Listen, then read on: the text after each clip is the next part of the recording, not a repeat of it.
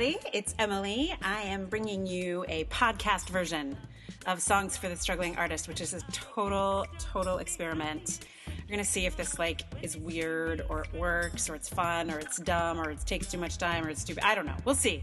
But so this is the first attempt. I'm going to chalk at you a little bit and then I will read to you a podcast. No, what is it called? A blog entry. Here we go. If you haven't had good luck, I'm sorry, girl. This blog entry is called Acceptance and Rejection. I feel sure I've used this title before, but I couldn't think of anything better. Anyway, here it goes. First, the customary news. I got a rejection notice from the MAP Fund. The MAP Fund is hilarious because they have an epic application process. The first stage is a letter of intent, also known as an LOI. In most grants, the letter of intent is just that. It's a letter you write to say you're interested in applying. The MAP Fund's LOI is like other grants' whole application process. There are so many questions, things to fill out. It is not even close to being as simple as a letter. If they accept your LOI, then you have even more application to do. Hooray! What those things are that you have to do in the next phase, I have no idea. I've never gotten that far.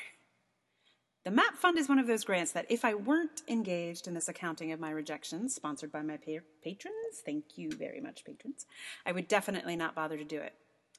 But if I were to get it one year, it would be super fantastic. So I should probably keep at it. Rejections are the norm. Acceptances are the exception.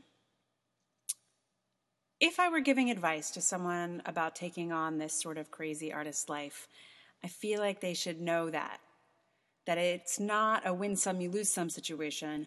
It's a mostly lose, and every so often, if you're lucky, you win one.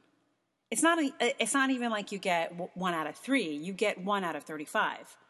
For me, it's not you win some, you lose some. It's you lose some, you lose some, you lose some, you lose some, you lose some, you lose some, you lose some, you lose some, you lose some, you lose some, you lose some, you lose some, you lose some, you win one. You lose some, you lose some, you lose some, you lose some, you lose some, you lose some, you lose some, you lose some, you lose some, you lose some, you lose some.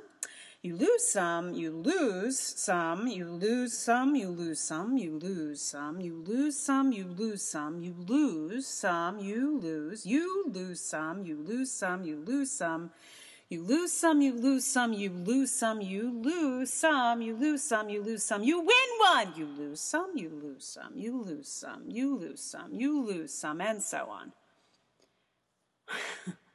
But I am grateful for the ones I win.